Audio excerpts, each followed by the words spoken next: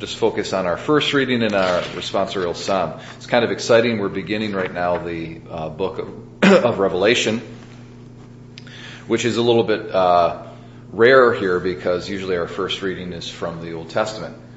So it's actually, no, that's not necessarily true. That's true for Sundays, but for weekdays we do draw quite frequently from the New Testament.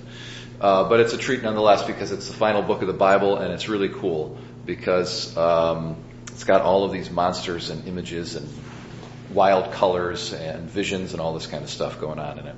And it's always a book that fascinates people, especially, I think it really captures the imagination of little boys, actually. I think young men, they're fascinated by the stuff that goes on in Revelation.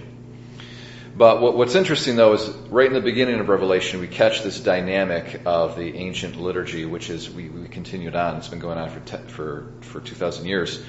And that is, it says, "Blessed is the one who reads aloud, and blessed are those who listen to this prophetic message." So in our case, it was actually Patty who was reading aloud, and then it was all of the rest who were listening to the prophetic message. So that dynamic of proclamation and listening was how the liturgy has always been done for 2,000 years, but we see it all the way back in the first century. Okay.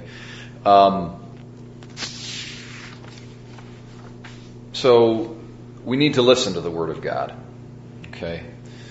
Faith comes by hearing, and hearing the Word of God. That's what St. Paul teaches us in Romans. So it's really important to be able to take the Word of God into our minds, and it's going to come in through our ears. Okay. Now, in our responsorial psalm, it talks about the blessed and the wicked. And so it's got the two ways. All right. And this whole idea of there's two ways, good and evil, it's all throughout the Bible, all throughout the Psalms. Jesus talks about the two ways explicitly using the metaphor of the road. He says, broad is the way, wide is the gate that leads to destruction. Narrow is the way, straight is the gate that leads to life. Few are those who find it. Many go this way, few go that way. So, but we've got these two ways. Now, you might think superficially that it's easy to discern between the two. You might think, that's a piece of cake.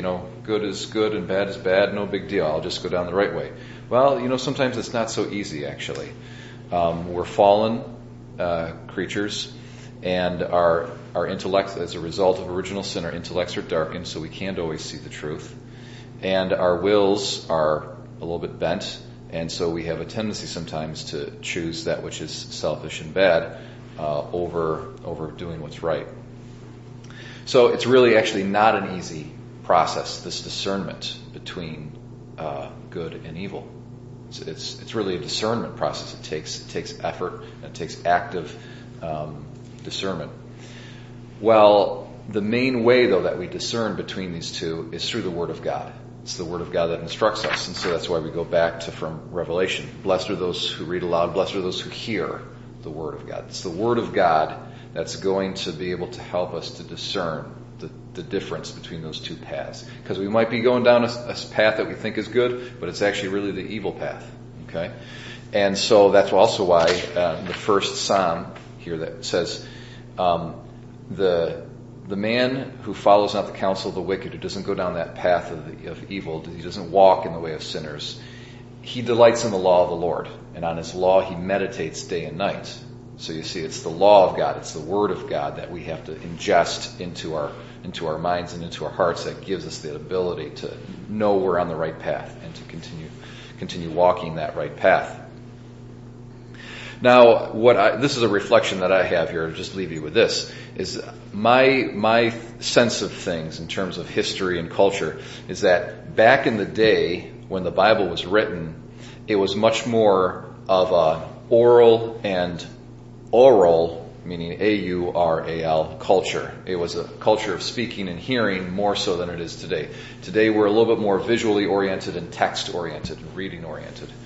And I think the power of memory for what you hear today has been diminished significantly because of that practice. I mean, we're in church and you can just it doesn't matter what he says, I'll get in the bulletin. So because you've got that fallback, the listening, sometimes it's not that important to us.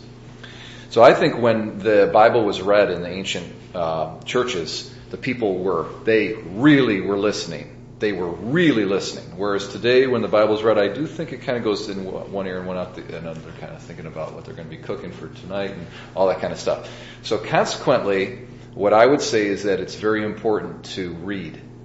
It's very important to read. I think that's really the only way in today's culture, given our kind of diminished ability to hear, is the way that we can get the Word of God into us is to read it. Okay, so it's great that we're coming to daily mass and you're listening, and try to listen as much as you can to get the Word of God into us that way.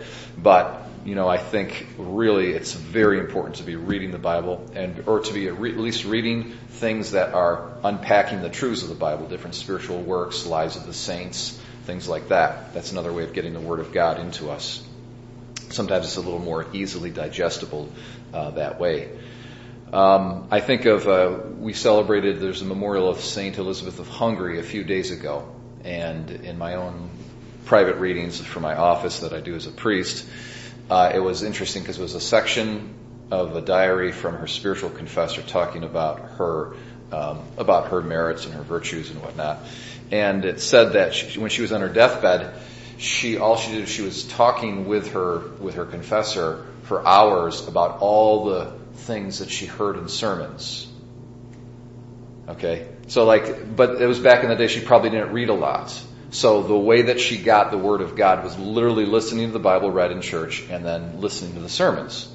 I mean, how many people honestly can recount what the homily was after church is done? I mean, I think very few people could actually, 2 days go by. What did Father say? I can't remember.